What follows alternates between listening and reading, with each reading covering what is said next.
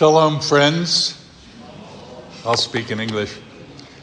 I am privileged to speak with you again today and to be part of your family of faith. We, Jews for Jesus, have been with you in the past, and you were generous to us and financially supportive of our work among the Jewish people. I don't take that lightly, and I appreciate your belief in the gospel of Jesus going to all people, including the ancient people of the covenants. As I share with you this morning about a very problematic biblical passage and see what God has to say about Israel from this chapter we just read, Romans 11, perhaps this will clarify some theological sticking points and may give you cause to rejoice, or so I hope, that God is ever looking after us, ever challenging us, ever calling us to himself. I believe as a result of this sermon today that you will trust God all the more. And isn't that what my job is? Isn't that what faith is all about? That white slip, that white card you received this morning, I hope while I'm speaking you'll fill that out and turn it in that offering box towards the back, or hand it to me in morning tea, and we can continue to send you or begin sending you our newsletter. Thanks for that. To put this in context, this is the preamble. Paul the Apostle is teaching the Roman church in his letter to the Romans about God's sovereignty and about his choices, so that the believers will be comforted when challenged by their own lack, their own insufficiency, their own sinfulness. In light of all that and the assurance that Paul wants for the Roman believers, the Apostle then turns his attention to the obvious question, what about the Jewish people? If God chooses believers and you have nothing to worry about, well, what about the Jewish people who were also chosen by God? Are they still in God's consideration? Does he notice them? And what about Jews who don't believe in anything at all? Are they still chosen? And what about an eternal plan for Jewish people and for Israel? Good questions. Paul deals with the problem of Israel from two standpoints. In chapter 9, he teaches the sovereignty of God, how God chose my people for himself back in the days of Abraham. And then in chapter 10, he deals with Israel's failure to respond to God's faithfulness and righteousness, ending with the announcement we heard at the beginning of the reading today that they are a disobedient and obstinate people. Ouch. If this were so, then how does Paul resolve the obvious tension? Will Israel's disobedience win in the battle with God, or will God find a way to deal with the situation so as to safeguard his purpose? That's where chapter 11 comes in. Paul will answer these questions by looking into Israel's past, present, and future, which brings us into today's message and our world today in a clear and visible manner. The question, has God rejected his people? Well, Paul's the example today. And when I put this up on my Facebook yesterday, my topic today will be, has God finished with Israel? Half the people responded with, that'll be the shortest sermon ever. No. Paul's answer is no, and he uses his own life as evidence of this. God is not done with the Jewish people because God saved Saul, made him Paul. If God were done with Jews, then Paul, a Hebrew of the Hebrews, would be dismissed and he wouldn't be saved either. So in answer to the question, did God reject all the Jewish people? The apostolic quick answer is no. Then he uses Elijah and the example back in that day. He continues with the evidence from back when. This is in 1 Kings 19. Against the backdrop of serious whinging by the prophet Elijah, the Bible says there were 7,000 Jewish people who stayed faithful at the time of Elijah. In the same way, Paul says, God has preserved from within Israel a remnant of people who love Jesus. Now, some people get this mixed up. And they think the term remnant applies to the church. That is, the church of Jesus has replaced the Jewish people. But that's exactly not what the apostle is saying. The evidence of God not rejecting the Jewish people is Jewish people in the church. So the remnant is believing Jews, or what we might call Jews for Jesus or Messianic Jews, that the church believes. Great, well and good, but that's not a fulfillment of the promises of God to Abraham. See what I mean? You might be thinking of Psalm 94. Ki lo yitosh, the Lord our God will not abandon us. He will never his people forsake. Well, there's a remnant, verses 5 to 10. Then Paul asks, since Jewish people are mostly rejectors of Messiah Jesus, have they fallen too far? Did their rejection of the Messiahship of Jesus cause them to fail irreparably? He shouts, absolutely not. He quotes from two different passages. One, Isaiah chapter 44.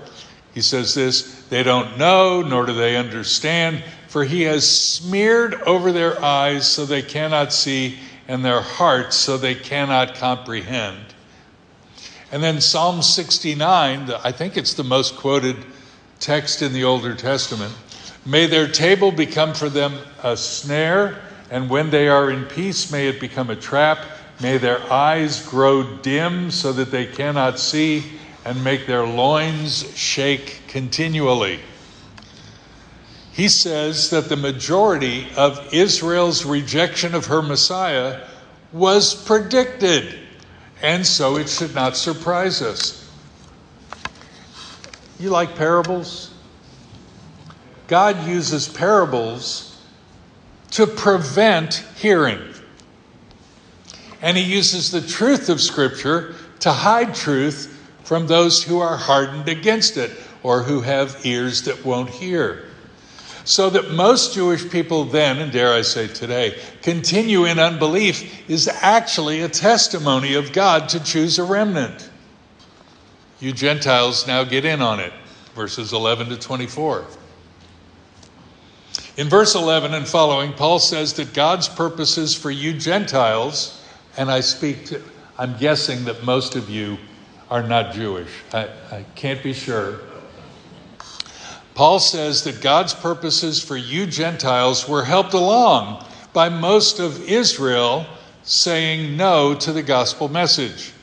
Without Israel knocking back Yeshua, Jesus, as our Messiah, you Gentiles would never have had a chance to hear and believe. You're welcome. Chosen by grace. He's already made a case for the choice of the remnant being made on the basis of grace and not by works. That was early on in Romans. And now he emphasizes that again in verses 5 and 6. And he makes sure that the Gentiles, who are not the remnant and yet brought near, understand that they are also in on this by grace. And he uses two images, one this lump of dough and the other wild olive branches. Verse 21 makes his point so clear, for if God did not spare the natural branches, neither will he spare you.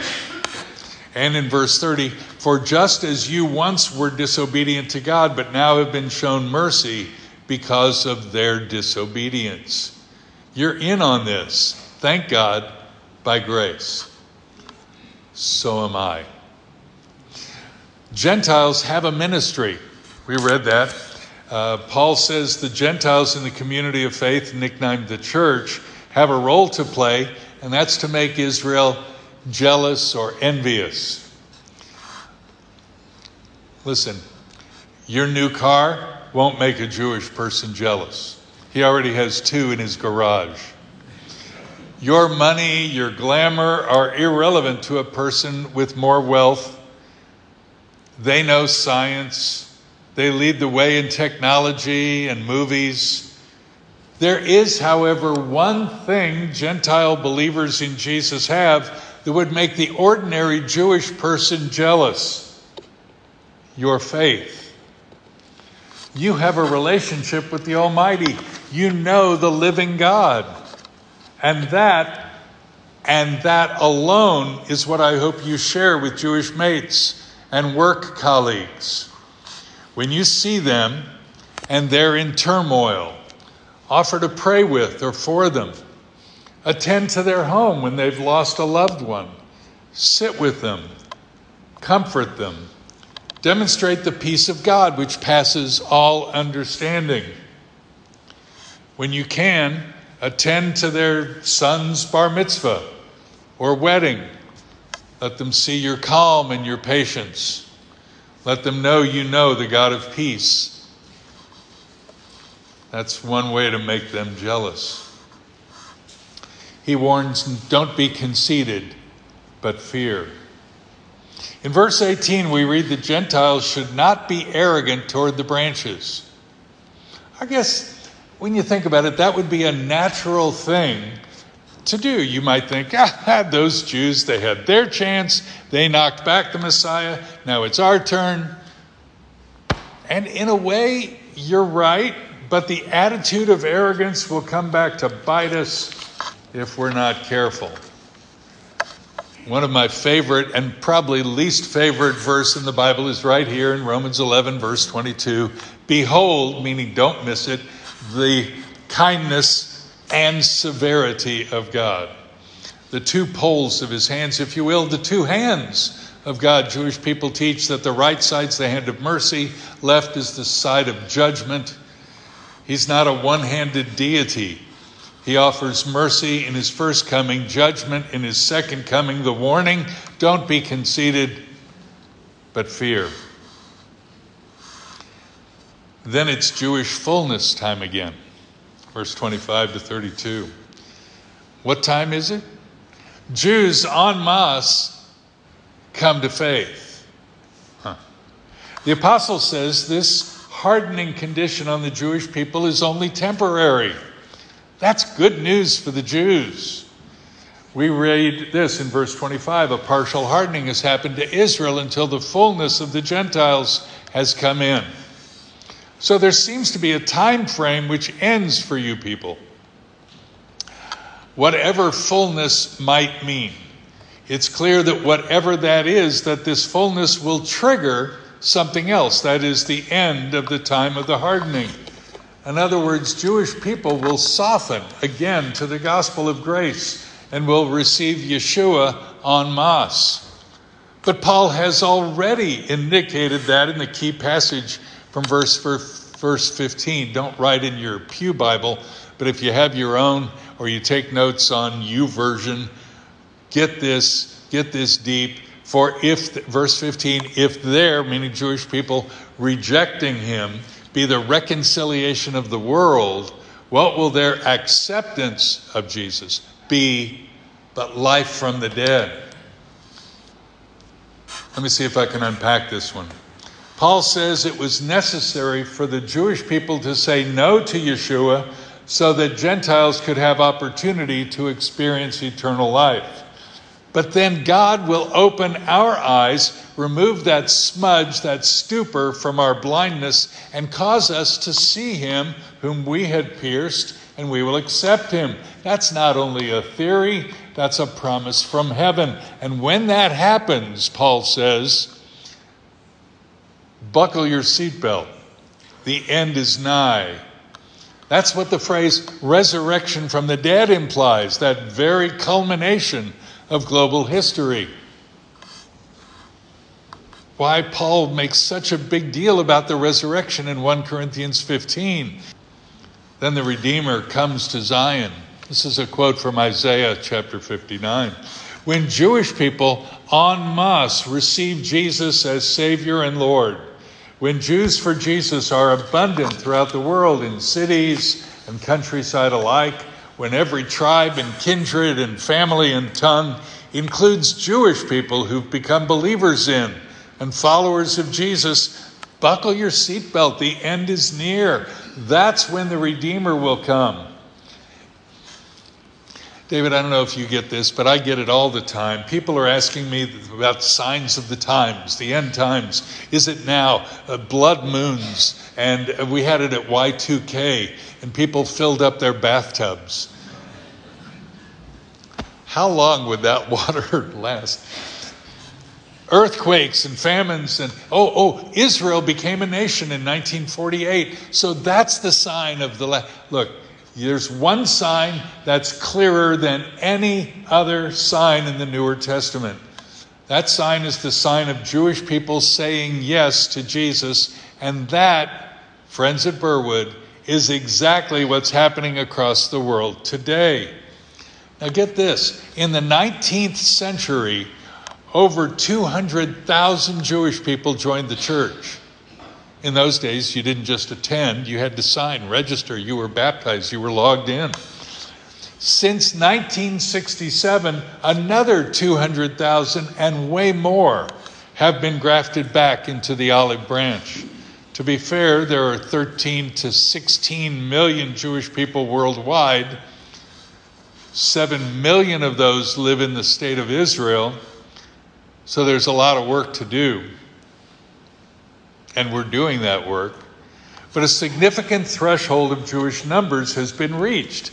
The question would be, is it enough? I'm not going to announce anything except that the sign is visible. At least reach for your seatbelt. Verse 26, who is this all Israel? All Israel will be saved. It's a sticky one. So who is all Israel? Some say that's the church. And although I appreciate that the church is certainly saved and will be saved, the text in front of us doesn't allow us to switch from Jews to something else without warrant. The apostle has been speaking for 3 solid chapters about Jewish people, and to be consistent, he's going to continue to do so. Thus, the church, God bless you people, is not in view. Nor is this all Jewish people throughout all history, or even at the time of Messiah's return. That would mitigate against evangelism and would take away free choice, both of which are inconsistent with biblical history. Being Jewish has never been enough to save us. It's merely a calling, and a dramatic one at that, but it's never been salvific. The key is again in the use of the word remnant. A remnant, like a remnant of carpet you might have at home, or we might have here at the church, is part of the original. That's still in place after the rest of the carpet has been dislodged and replaced. Let me try to use an image that may not be accurate, but we'll use it here of Burwood Press. Let's say that this carpet here on the podium, up on the platform, is original. When was the church built? 1888, so a few years ago.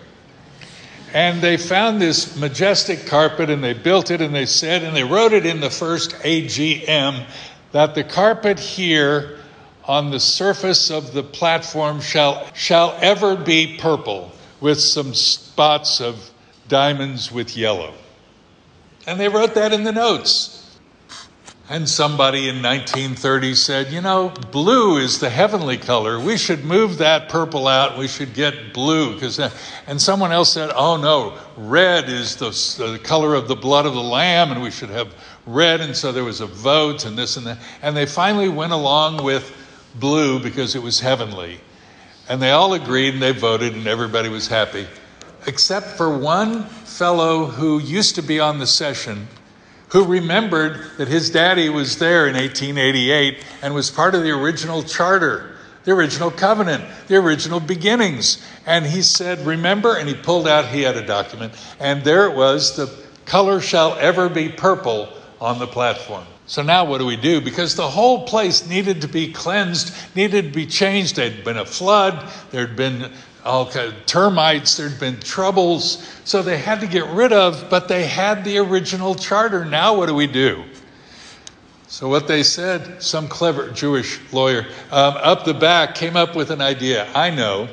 Let's keep a remnant of that to fulfill our commitment to the original, and then replace everything else with blue, new blue. Everybody was happy. The new people, the old people, everybody was happy with that. When I think of this imagery of one meaning for the remnant, that's Jewish believers in Jesus. If God is faithful to Jews who are still part of the larger carpet, if we who are the original folks can stay within the community of the carpet, the community of faith, the community of the church, and bring in the blue and whatever color next year's AGM brings us, then God is faithful to, and you are faithful to, the original covenant. Does that make sense? In that way, God being faithful to the remnant, he's faithful to the original covenant by keeping Jews in the believing community, and he's faithful to his promises, all the while consistent with his call to include others in the new carpet. When you read about the remnant in Isaiah 28, think of Jewish believers like me, like Jews for Jesus, like others in Israel or New York City, and know that God keeps his promises. Final doxology. Verse 33, the depth of the riches, both of the wisdom and the knowledge of God, how unsearchable are his judgments and unfathomable his ways. When you see God's hand, can you do anything else but praise him? Doxology, that's what should come out of our being. He's the God of wonders, and he's called and kept Israel even in our times of smudge, our times of disobedience. He will call us again, and maybe now is that time. He reserved 7,000 in the time of Elijah. There are at least 100,000 Jews today who believe in Jesus. How many more are yet unknown to me? You know, it's pretty regular. At least once a month, I speak in a church every Sunday, different ones. At least once a month, I'll meet someone who comes up to me and says, my dad's Jewish, and I believe in Jesus. It's like I keep discovering. It's so exciting for me. And then you'd be like a Jew for Jesus. Oh yeah, I never thought of that, they would say. Wow. God calls, God keeps, God saves to the uttermost. All we can do is praise him. He's worthy of our praises. Let me end my talk this morning highlighting just for a moment the work of Jews for Jesus in a couple places. Our team in New York City right now, you saw the cloud because of the Canadian fires this week. They're working with artisans and secular Jewish folk, and the response from what I hear is terrific. Jewish people that are wanting to hear more from us about Yeshua. That's why we do what we do. We have teams in Berlin and Budapest, Moscow, Johannesburg, and in Israel, some seriously precarious locations. We have 54 full-time workers sharing Messiah one by one by one. I'm so proud of these staff. They're all way younger than me. I love reading their reports. Here in Sydney, we conducted a major campaign outreach in Darlinghurst last month, and the numbers were staggering. Our staff was blown away, and we know that prayers by the saints across the globe, even here in Sydney, precipitated that. Thank God for the response in the SBNR, spiritual but not religious Jewish community. I'm humbled to be a part of our outreaches, even in Sydney, where I've lived for 25 years. My wife, my 3 kids, 2 kids went back to the U.S. I've got 6 grandsons, 4 over there, 2 here.